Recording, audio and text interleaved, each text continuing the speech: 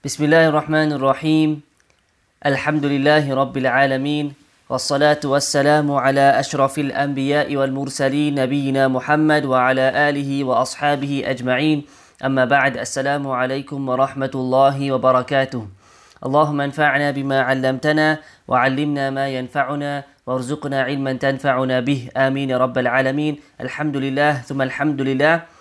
We've reached our next lesson in the tafsir of the short surahs of the Quran course.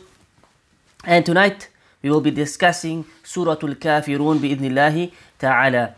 Suratul Kafirun, which translates to the surah of the disbelievers. Wherein Allah subhanahu wa ta'ala, He says, قُلْ يَا أَيُّهَا الْكَافِرُونَ, say, O Prophet, O you disbelievers. So firstly, the word قُل. Na'am, the word, whenever we find this word قُل in the Quran, it means say. It's a command from Allah subhanahu wa ta'ala.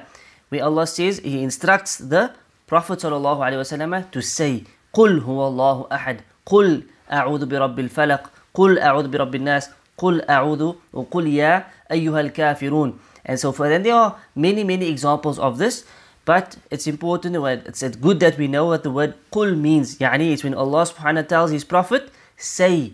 And in this instance He says, say, O you disbelievers. But before we get into the tafsir of these ayat, we will take a look at the sabab al-nuzul of the surah and also a virtue of the surah bi'idhnillahi ta'ala. So first and foremost, Ibn Kathir rahimahullah, he said that this surah is the surah of disavowal from the deeds of the mushrikun. It commands a complete disavowal of that. And we will see this, that this surah completely rejects the mushrikun and what they were upon, in terms of their aqidah, in terms of their actions, in terms of their deeds, and of course in terms of their worship and so forth. It's a complete disavowal of that which they came with. And Ibn Kathir carries on and he says, Allah's statement, قُلْ يَا أَيُّهَا الْكَافِرُونَ, say, O Prophet, O disbelievers, this includes every disbeliever on the face of this earth. Yani, meaning it's general. This means it's am. The word kafirun here is general. It applies to every single kafir. Right? So this is from one angle, that it applies to every single kafir. Meaning at any time. Firstly, it obviously applied in the time of the Prophet ﷺ when the ayah was revealed. But also beyond and after that. So up until our time, we will address the kuffar. And we deal with the kuffar. So this ayat is referring to every single kafir. This is what Ibn Kathir firstly says. However, this statement is particularly directed towards the disbelievers of the Quraysh. Right? So of course the ayah was revealed in the time, of course, of the Prophet ﷺ to him, wherein he was addressing whom? He was addressing the kuffar at the time, which was specifically the Quraysh. So yes, from one angle the ayah is general, meaning it applies to every kafir. However, the ayah was also revealed for the Quraysh, specifically for them as well. So from another angle, it particularly applies to the Quraysh. And this is where we will find, when we look at the reason why it was revealed, we will see most definitely it was revealed for the Quraysh. But Kathir says, it has been said that in their ignorance, they invited the Messenger of Allah sallallahu alaihi wasallam to worship their idols for a year, and they would in turn worship his God for a year. So this was this is what they actually wanted, right? They came with a deal. They came with basically put the deal on the table and said, look, we will worship your God for a year, but you worship our gods for a year. This was like a peace treaty, as opposed to coming with a different da'wah, as opposed to splitting the Quraysh, as opposed to making issues amongst people, amongst the community. Here's an offer. You worship our gods for 1 year and we will worship your God for 1 year. Right? This was the deal that they came with. Because remember, you have to understand the context, and we have to understand the climate at the time in Mecca. Specifically when the Rasulullah ﷺ comes with his da'wah obviously split the people. Because there are now people accepting Islam and rejecting their old religion, the way that they were upon, whether it was believing in idols, believing in whatever it was of the Quraysh and so forth. But this split the Quraysh, and this split up certain families. And many of the Quraysh were extremely stubborn, and slowly but surely they became more and more aggressive and abusive towards the Muslimin. Right? And again, this is discussed in our Seerah lessons, which is on our YouTube page, alhamdulillah, in a lot more detail. But it's important for us to understand this point, so that we understand why they came with this deal, why they came with this compromise. Because it was one of the methods that they used to try and suppress the da'wah of Rasulullah sallallahu alaihi wasallam, to try and keep back the Prophet and his da'wah, because the Muslims were growing slowly but surely, and they tried various things, they tried various tactics to stop the Prophet sallallahu alaihi wasallam and to stop his da'wah from moving on, but it was not working. They called him names, they called him all types of abusive things. They would follow him around and hurl abuse at him and belittle him. They would say the Quran is nothing but asatirul awwaleen, the fables of the ancient, and so forth. They tried various things. They would say the Quran is not authentic and it's just the words of the Prophet ﷺ that he has made up, and various other tactics. This was one of the tactics that they used. One of the methods that they used to try and suppress this da'wah and the call of the Prophet ﷺ was that they came to him with this treaty, or should I say this deal. Look, let's stop all the fighting. Let's go back to how things were initially. We were all, one tribe and one nation and so forth. You worship our gods for 1 year, we worship your God for 1 year. This is what they came with. Therefore Allah revealed the surah, and in it he commanded his messenger to disavow himself from their religion completely, to cut himself off, to make it clear that we are not the same. We have nothing in common in terms of our aqeedah and so forth. You go your way, we are going our way. We are not going to compromise. We'll get back to this more in detail, another narration which is mentioned by Ibn Ishaq in more detail. Firstly, there's a virtue of the surah in an authentic hadith where Farwa ibn Nawfal radiallahu anhu, he came to the Prophet sallallahu alaihi wasallam and he said, "O Messenger of Allah, teach me something that I may say when I go to bed." So he said, recite قُلْ يَا أَيُّهَا الْكَافِرُونَ, for indeed it is a disavowal of shirk. And this is the virtue of the surah, that it is part of our adhkarun nawm. Now we've got daily adhkar that Rasulullah sallallahu alayhi wa sallam has taught us, which is of utmost importance. We've got adhkarul sabah. After we wake up, we pray fajr, we have the morning adhkar. Authentic, prophetic morning adhkar that we are supposed to recite on a daily basis. Then we have the evening adhkar, adhkarul masa. After salatul asr until maghrib is the time for adhkarul masa, where we recite this list of adhkar on a daily basis. And within these adhkar there is so much blessings. It's authentic from the sunnah. It contains so much khair, so much protection, so much mercy, so much nur, and so many blessings, so many good things. This is the advice of the Prophet ﷺ to recite these adhkar on daily basis. And wallahi, it's when the sunnah like these are lost that we find ourselves becoming lost. In fact, Ibn Uthaymin rahimahullah, he even said that it's when these type of adhkar are neglected that the jinn starts to affect people, because that is our protection. Those adhkar are so powerful as a protection. Ibn Uthaymin rahimahullah would say it's stronger than the fortress of Ya'juj and Ma'juj. That fortress that's keeping them back for all of these years. That adhkar is stronger than that. And other scholars would say it's so powerful that if somebody shot an arrow at you, it would bounce off of that protection. If they shot evil eye at you, if the jinn attacked you, it will bounce off of that protection, that this invisible armor that this provides. So Ibn Uthaymin says you will find there's more types of jinn possession and jinn issues and all types of issues because people have neglected these adhkar. And part of the adhkar, there is the adhkarun nawm, the adhkar of sleep, which should be done before we sleep. Protection throughout the night and various other blessings and benefits. Of these adhkar known is the recitation of Surah Al-Kafirun, and this is the hadith. This is the evidence for the statement. The Prophet ﷺ, he is telling him, when you go to bed, recite قُلْ يَا أَيُّهَا الْكَافِرُونَ. This entire surah, of course, for indeed it is a disavowal of shirk. Yani it will protect a person from falling into shirk. It will protect a person from falling into shirk bi'idhnillahi ta'ala. Shu'bah, he said, something he would say one time and sometimes he would not say it. Meaning that these adhkar, or some of these adhkar of sleep, it was done, or some of them are done at times and sometimes they are not done. Meaning they don't have to be done every single night. Right? This is regarding some of the adhkar of sleep. Right? But the rest of them, or most of them, we will do every night because of the khair that it brings. So the more we do it, the better bi'idhnillahi ta'ala. And in some narrations, it is stated that Surah Al-Kafirun is equal to a fourth of the Quran, whereas Surah Al-Ikhlas, Qul Huwallahu Ahad, is equal to a third of the Quran. Well, Allah knows best in terms of the authenticity. So we go back to the reason for revelation. We touched on it basically from the statement of Ibn Kathir.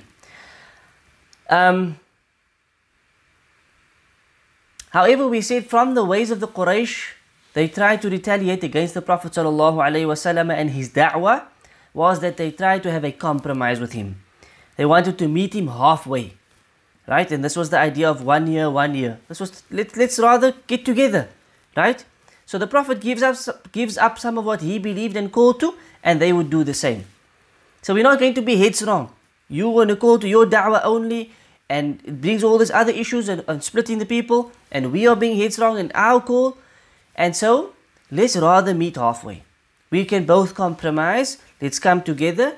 We will do what you do for 1 year, you do what we do for 1 year. Compromise. And this tactic is still used to this day. These tactics are used to this day. From outside of the ummah and also from within the ummah.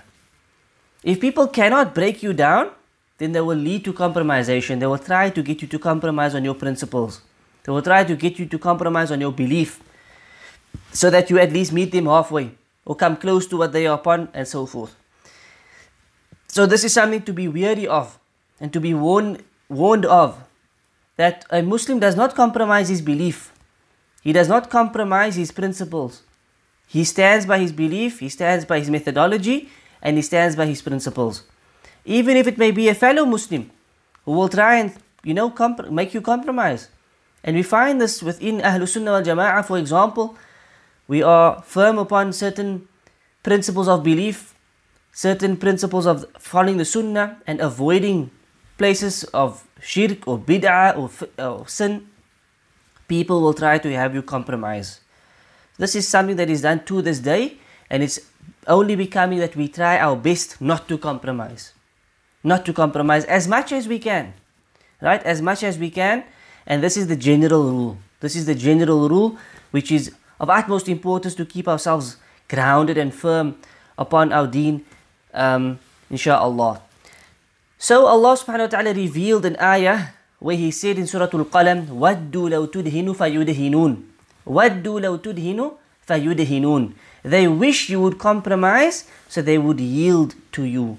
So they would yield to you. This was the wish of the Quraysh, that you would compromise. Right? Ibn Jarir al-Tabari, he said on this ayah, the mushrikun, they wished, O Muhammad, that you would soften up to them in your religion, fi dinik, that you would soften up to them, that you become more gentle with them, that you compromise with them by responding to their invite to depend on their gods. This is what they wanted. The matter of Tawheed was the problem. It was Tawheed that was the problem. This was the problem with his da'wah. They knew he was truthful. The Prophet ﷺ stood on Mount Safa and he said, if I said to you that there's an enemy that's about to sneak up on you and attack you, would you believe me? And they said, yes, because we don't know you to be a liar. But when he said to them, believe in the oneness of Allah, this is when they became angry. Worship one God alone, this is what angered them. They could not understand it. And to them they would say, this is something strange. This is something strange. أَجَعَلَ الْآلِهَةَ إِلَهًا وَاحِدًا إِنَّ هَذَا لَشَيْءٌ عُجَابٌ. Surah As-Sad, Allah says that this is what they would say. He comes and he wants us to have one ilah. Ilahan wahida. Inna hadha la shay'un ujab. This is something indeed very strange. This was the problem. The da'wah to Tawheed was the problem. So they wanted him to soften up and compromise on this da'wah and come to them with their shirk, or rather unite with them on their shirk by depending on their gods as well. And as such, they will then soften up to you in your worship of your God. Yani, they will join you and they will allow it and they will not oppose you. But you have to compromise as well. Wallahu musta'an. And this is similar to another ayah, as he says, وَلَوْلَا أَن ثَبَّتْنَاكَ لَقَدْ كِدْتَ تَرْكَنُ إِلَيْهِمْ شَيْئًا قَلِيلًا. Had we not made you steadfast, you probably would have inclined to them a little. إِذَا لَأَذَقْنَاكَ ضِعْفَ الْحَيَاةِ وَضِعْفَ الْمَمَاتِ ثُمَّ لَا تَجِدُ لَكَ عَلَيْنَا نَصِيرًا. And then we truly would have made you taste double punishment both in this life and after death, and you had have found no helper against us. Right? Yani, Allah subhanahu wa ta'ala kept him firm. Allah subhanahu wa ta'ala kept him firm and he did not incline towards them and their offers and all of their different ways and tactics that they made and tried with him. Alhamdulillah Rabbil Alameen. Ibn Ishaq, in his book of Sirah, he mentioned the reason behind this revelation in a bit more detail, and he said, Al-Aswad ibn al-Muttalib, ibn Abd al-Uzza, Al-Walid ibn al-Mughira, Umayyah ibn Khalaf, Al-As ibn Wa'il, and other leaders of the Quraysh. They came to the Prophet sallallahu alaihi wasallam whilst he was making tawaf around the Kaaba.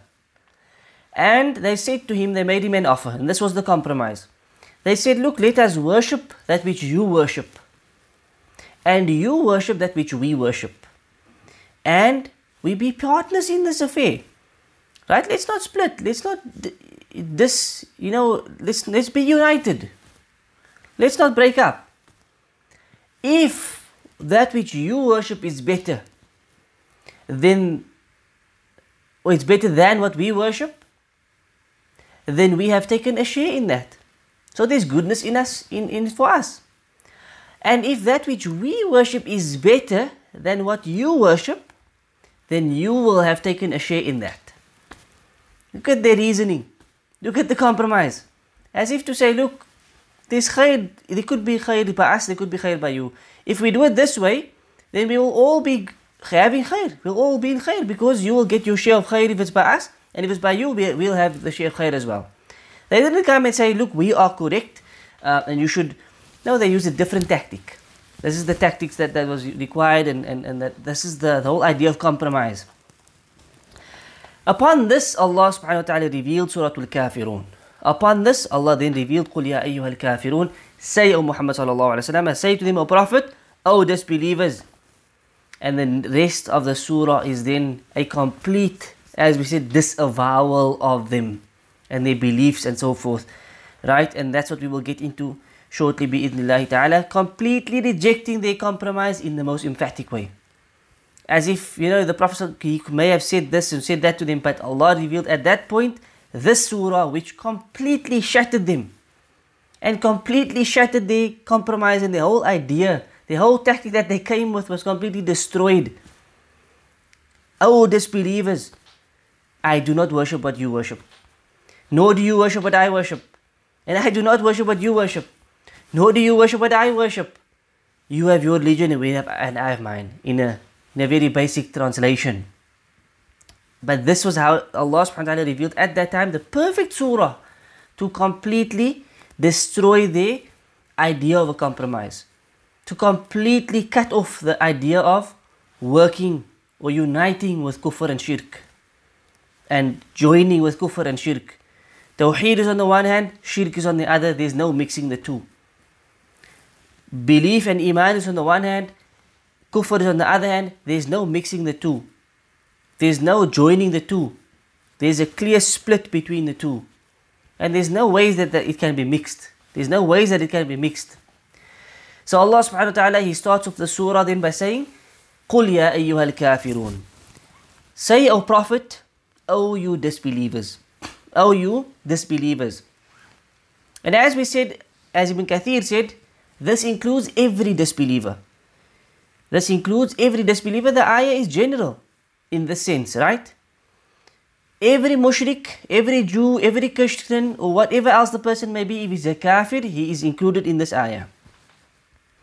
And one has to address every disbeliever with his heart and tongue to free himself from him and his worship. And this is it. As a mu'min, we can't mix. We can't mix our belief and our practices. What we practice, what we believe, what we act upon it comes from the Quran and the Sunnah. It's purely for the sake of Allah. We cannot incorporate the rituals of the kuffar and worshipping their idols and their gods and their this and that as well. No ways. We completely separate from them. We completely distance ourselves from them. And this is why for example, Islam is so strict on anything that can lead to shirk, or anything that can lead to kufr, or anything that is part of the practices of the mushrikeen. It's haram to practice in it. For example, any pagan festival, any pagan ritual, right? And we've seen these things popping up, whether it's done with knowledge or out of ignorance, people partaking in pagan rituals, doing things for idols or for various gods and so forth, right? And these things are not permissible. These things are completely unacceptable, right? We found a wedding happening in South Africa where the boy was an ex-Hindu. So he became a Muslim, alhamdulillah, married a Muslim girl. But at the wedding, they had a Hindu religious leader as well, out of respect for their religion, because the boy's family is still Hindus. And they had a fire, this blessed fire that they have, and all of these rituals that they do in their religion was then practiced at this supposed to be Muslim wedding. This is completely haram. This is completely not permissible. And this surah itself is a proof for this, especially looking at the context. Looking at how it was revealed, to say we do not do those things.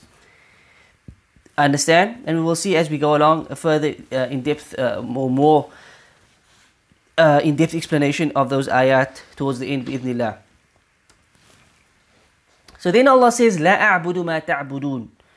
لا أعبد ما تعبدون. Say to them, O disbelievers, I do not worship what you worship. I do not worship, لا أعبد, that which you worship. ما تعبدون. Ibn Kathir, he said this refers to obviously their statues and rival gods. Ibn Uthaymin said, meaning their idols. I do not worship what you worship of idols, of statues. And again, this is also general. It applies to whatever they may be worshipping. If it's a fire, if it's a tree, if it's an idol, if it's a stone, if it's an angel, if it's a prophet, if it's a jinn, whatever it may be, that any disbeliever out there is worshipping, we as a believer, we say, oh disbeliever, I do not worship what you worship.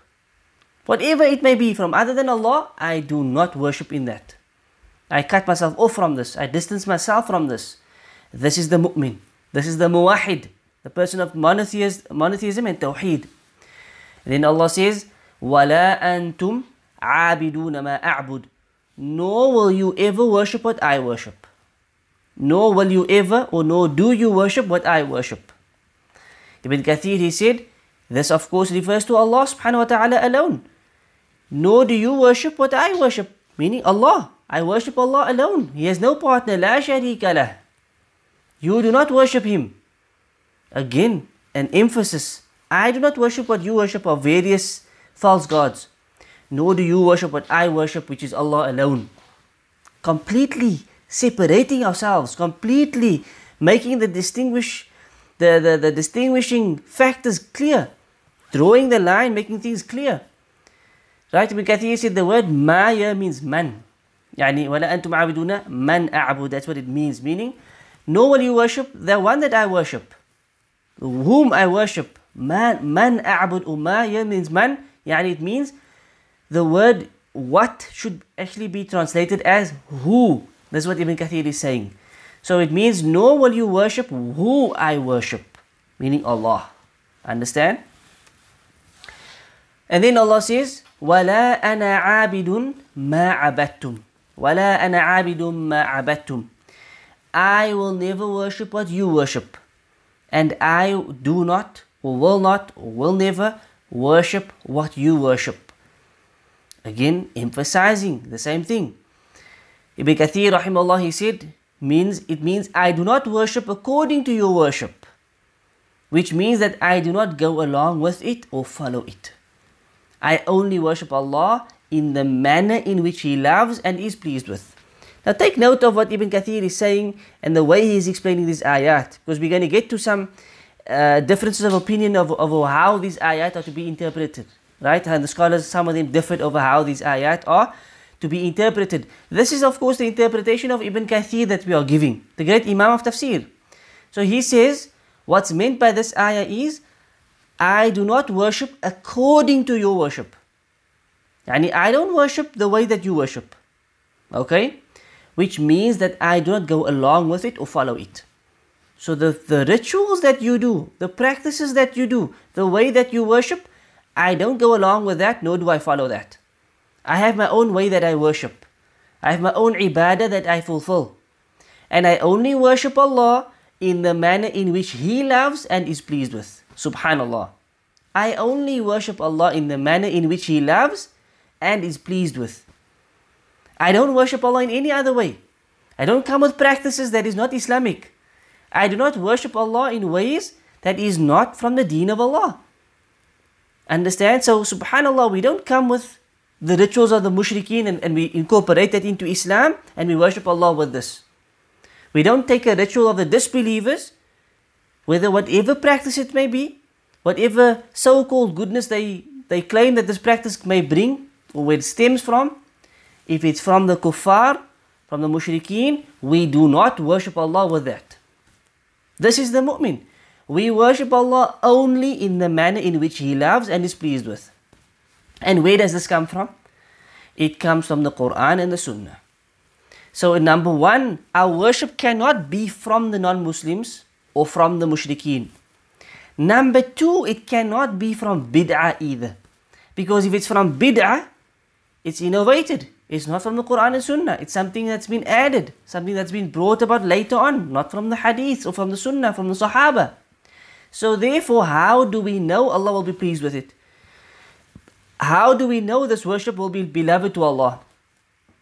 Our claiming that it's good, us claiming that it's something good, if we feel it's good, does that mean it's good? Does that mean Allah believes it's good? We have no way of knowing. So this is again one of the harms of bid'ah, of innovations. Then it should be avoided and we stick to the Sunnah only, because we know Allah is pleased with that. So this is important. And notice how Ibn Kathir is interpreting this ayah. He is referring to the way worship is being done, as opposed to the previous version, the previous ayah, where he spoke more about the one who is being worshipped. Right? The one who is being worshipped. And he said that ma there means man, the one whom I worship. Here it means I will never worship the way that you worship. This is how Ibn Kathir is explaining it. Then Allah says, وَلَا أَنْتُمْ عَابِدُونَ مَا أَعْبُدُ. Nor will you ever worship what I worship. And this, he said, means you do not follow the commands of Allah and His legislation in His worship.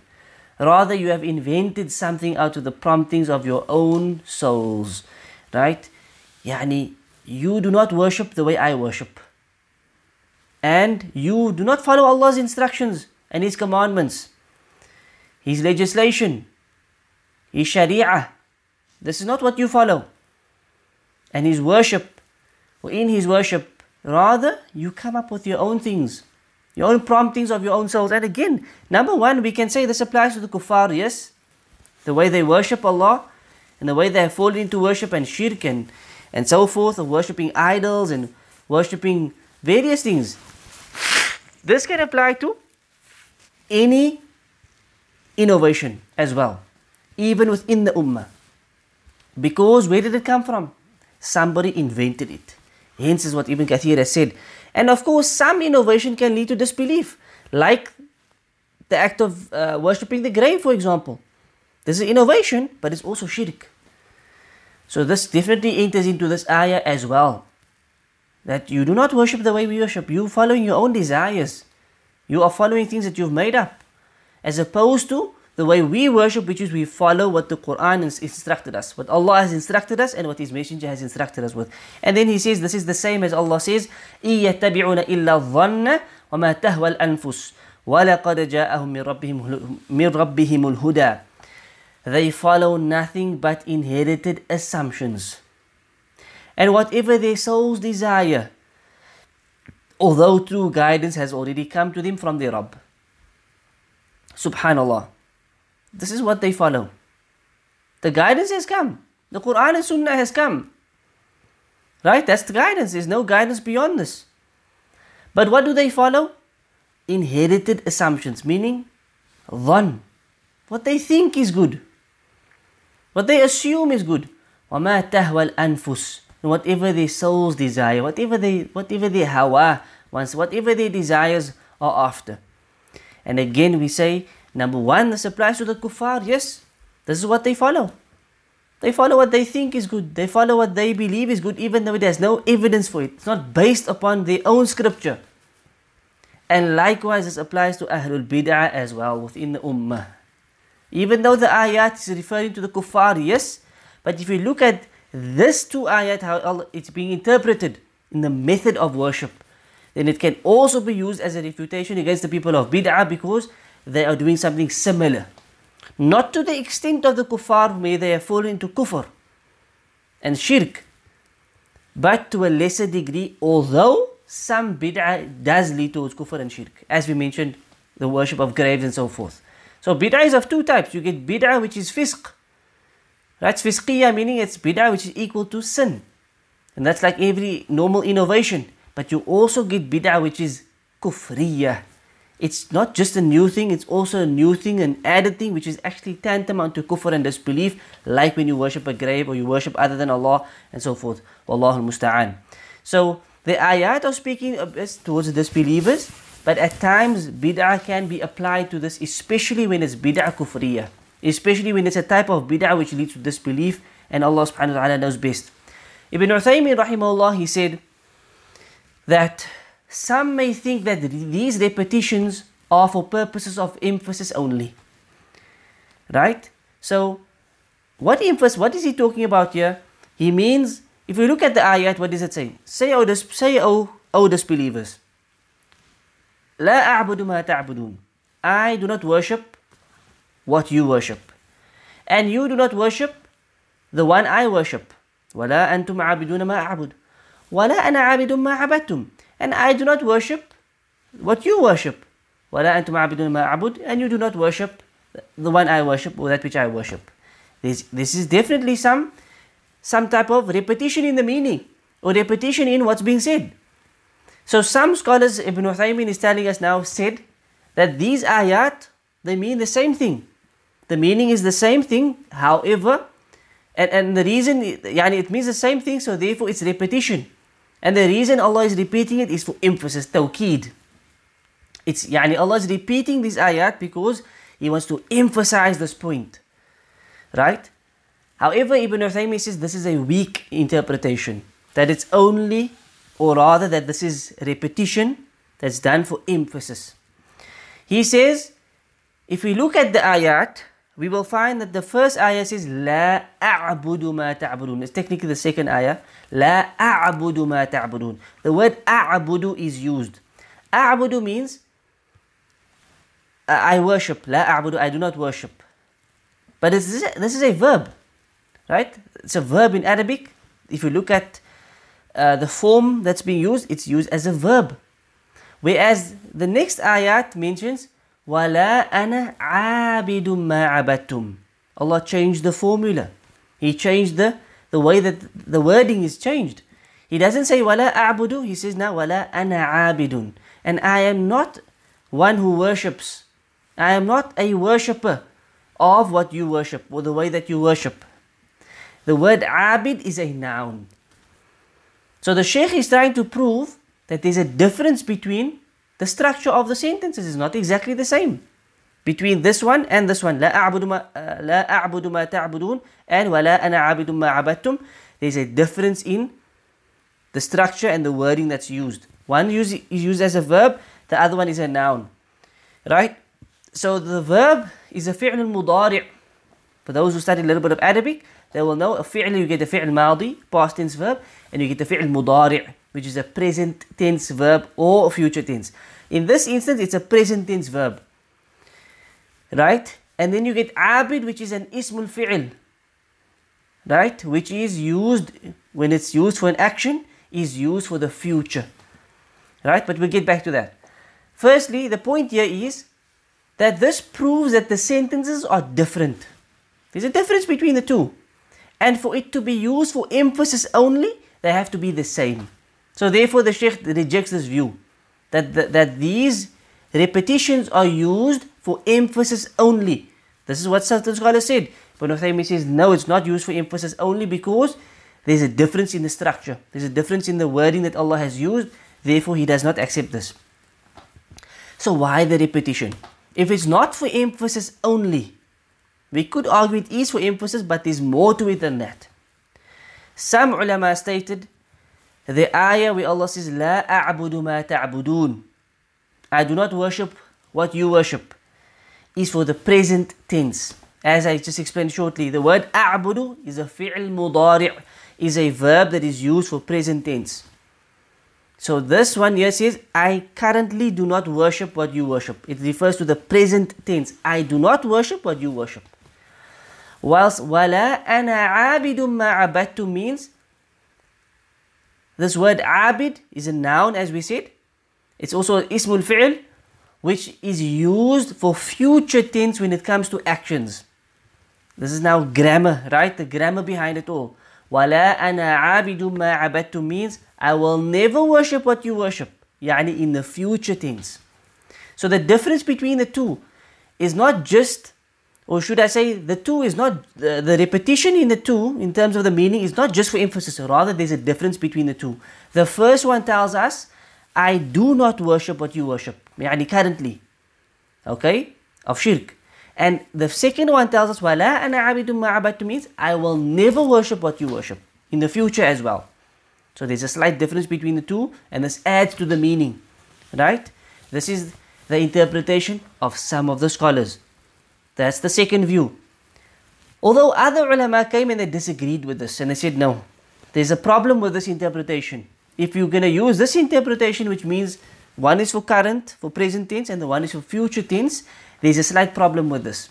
What's the problem with this? They said, if you take the second part which says, وَلَا أَنْتُمْ عَابِدُونَ مَا أَعْبُدُ, you will never worship what I worship.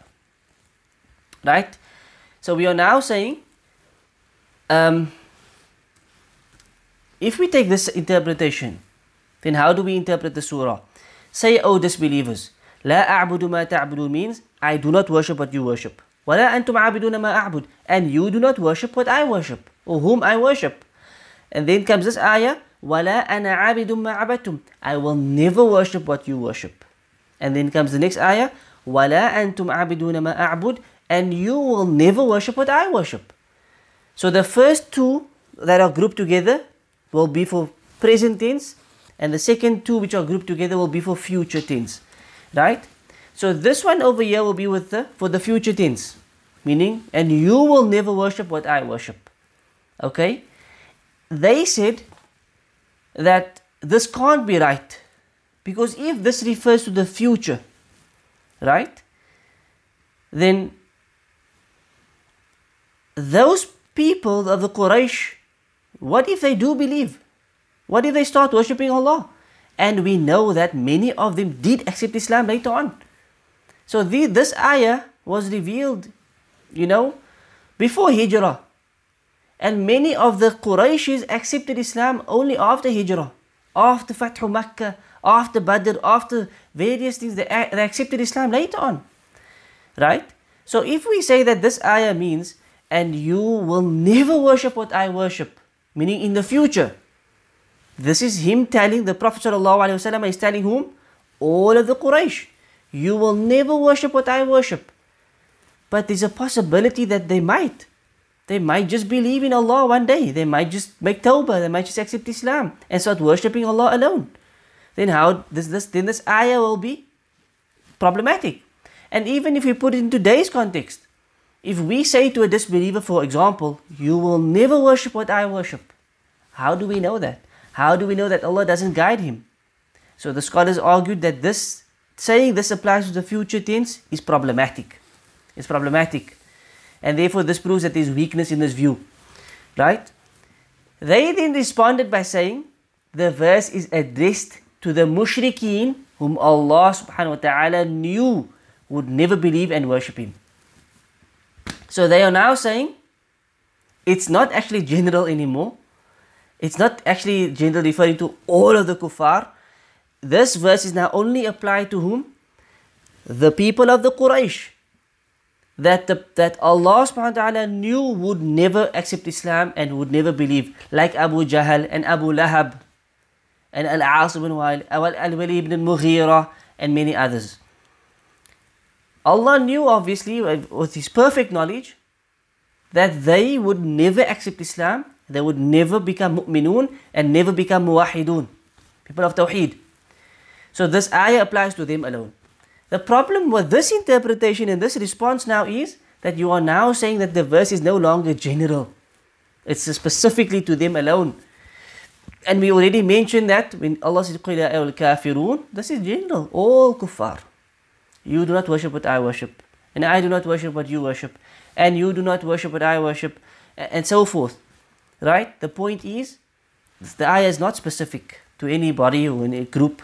So this view also has weakness in it. To say that it applies to the present and in the future, there's a problem with the statement of the future. The third view is لا أعبد ما تعبدون, means I do not worship the idols that you worship. ولا أنتم عابدون ما أعبد, means you do not worship Allah. Right? This is clear. I do not worship what you worship, referring to the idols, and you do not worship what I worship, referring to Allah. You do not worship what I worship, yani refers to Allah. But the problem, or should I say the difference of opinion comes in with the second two ayat. Right, with the second group, which is وَلَا أَنَا عَابِدٌ مَا عَبَدْتُمْ وَلَا أَنْتُمْ عَابِدُونَ مَا أَعْبُدُ. The first view said what? This is for emphasis. The meaning is the same. Allah is just repeating it for emphasis. Ibn Uthaymeen said that can't be the case, because the wording is different. And also because, another reason that I forgot to mention in the notes is that Allah subhanahu wa ta'ala doesn't just repeat Himself for no reason. The repetition that Allah comes with in the Quran has fa'idah behind it. It has wisdom, it has benefit behind it. So what we are trying to do is trying to find this benefit. Trying to find, there must be a difference between the two. Allah won't just repeat Himself for no reason except just for emphasis. No, the emphasis is there, yes. However, there's also additional benefit behind it, and not just emphasis alone. Right? The second view said, one is for present, one is for future. We said there's a slight problem with that, with the idea of that's for the future. We can't say this kafir will never believe the way we believe. How do we know? The same with the Prophet saying to the mushrikun, with the Quraysh, you will never believe. How do we know? And many of them in fact did believe. In the end, they accepted Islam. Many of them. Abu Sufyan ibn Harb accepted Islam. Umar ibn Khattab accepted Islam. And many others. Subhanallah. So that interpretation is a problematic interpretation to say this part here refers to the future.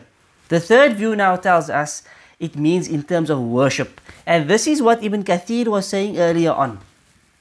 This is what when we read Ibn Kathir's interpretation earlier on, this is what he was basically saying.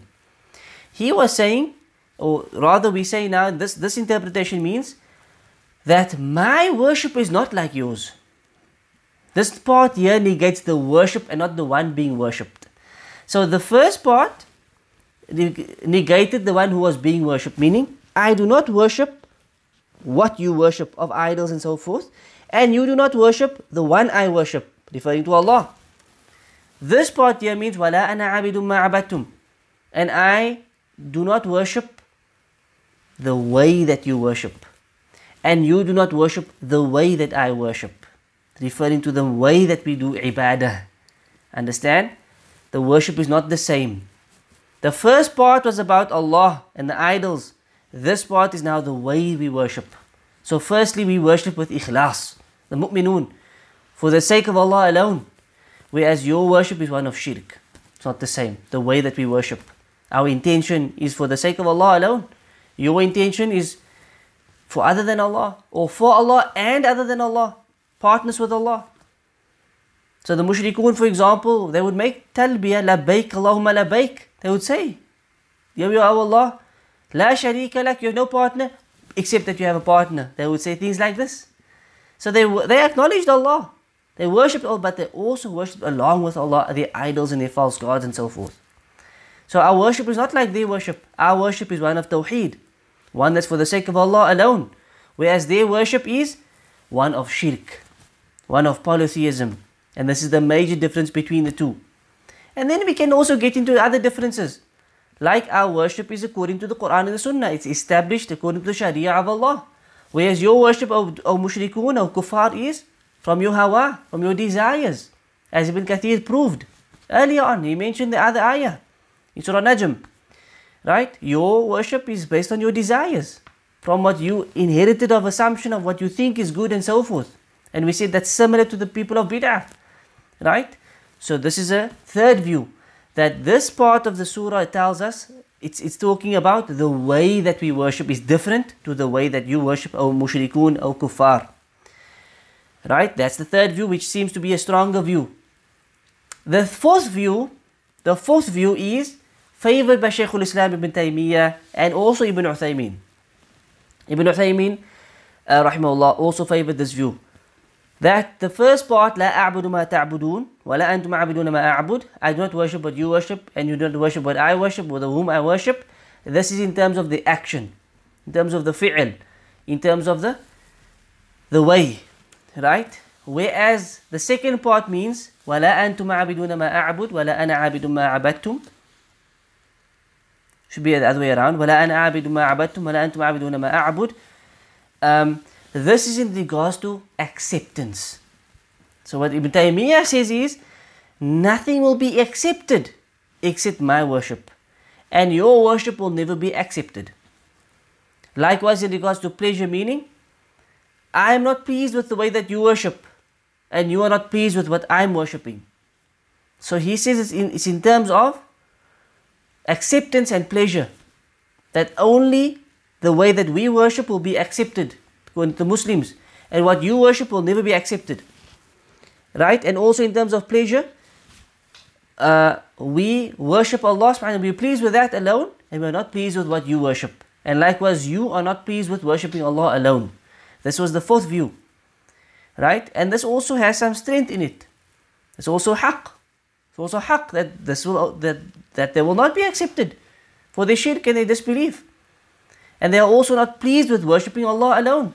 Whereas we, the Muslims, are pleased with worshipping Allah alone, and this is the only way our worship, or only our worship will be accepted, because it fulfills the conditions of acceptance, which is ikhlas and following the sunnah of the Prophet sallallahu alaihi wasallam.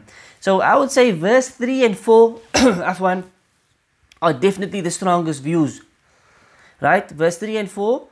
So we believe there's emphasis, yes, but behind the emphasis there is also extra benefit. Verse 3 is the view number 3 for me makes excellent sense, and verse number 4, so the fourth opinion also makes sense. Yani that only this way will be accepted, the way that the way that I worship, referring to the Prophet sallallahu alaihi wasallam, only his way of worship will be accepted and is pleasing unto Allah, and that he alone is pleased with Allah. Whereas the way the mushriks will not be accepted. Your worship will not be accepted. Likewise, you are not pleased to worship Allah alone. Right? This is also the haqq. طيب. Ibn Kathir then said, therefore the disavowal is from all what they are involved in. Right? We completely cut ourselves off from them. This ayah is making it very clear. What they worship, we don't worship. The idols and so forth. The false gods. And they do not worship what we worship, yani Allah. And also, If we look at it the way Ibn Kathir explained it in terms of action, the way that we worship, you do not worship. And the way that you worship, we do not worship. We don't take your acts of worship. We don't follow our desires. We worship according to the Quran and the Sunnah.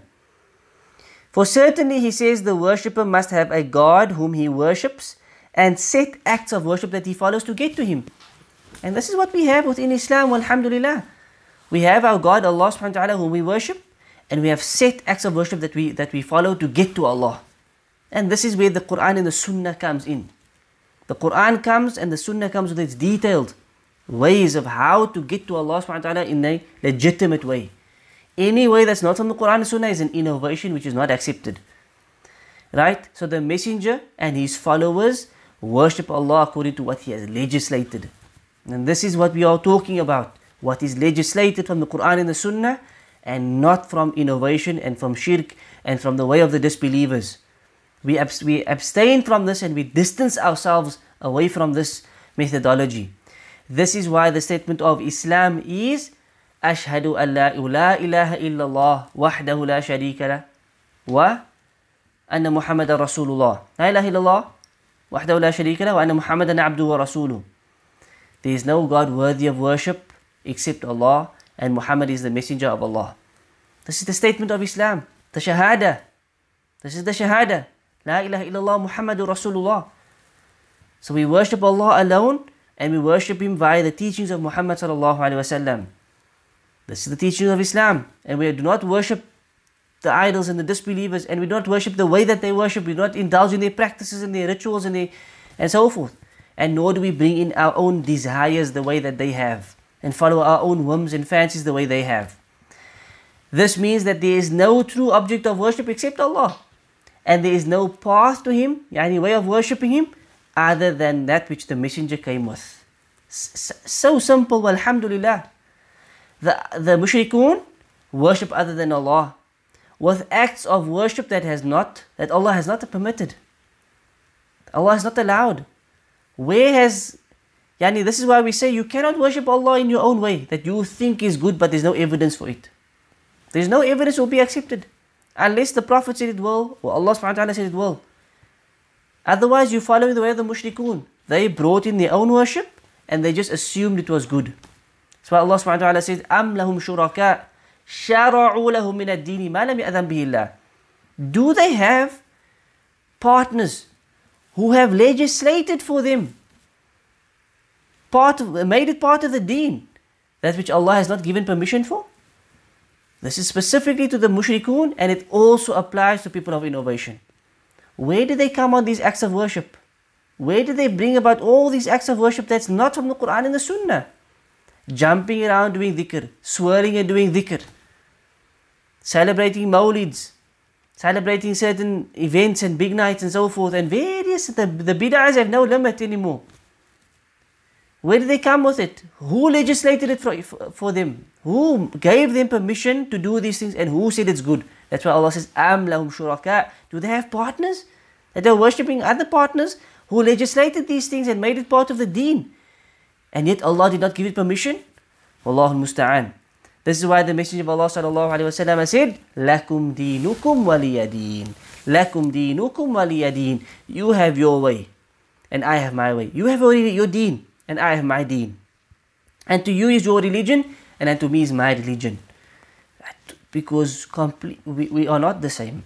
We are not united. We are not going to compromise. We are not going to settle.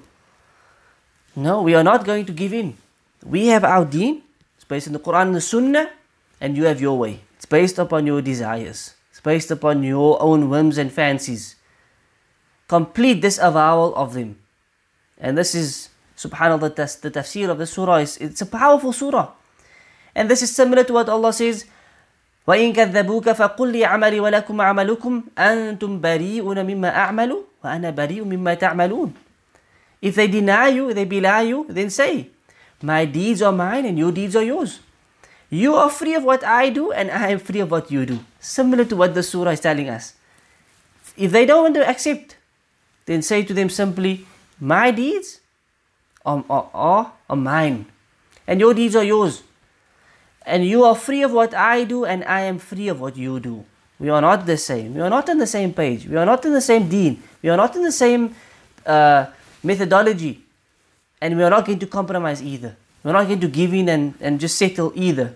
We are going to stand by our aqidah and our belief and our methodology, and we are not going to compromise on this. This is what the Prophet ﷺ is saying.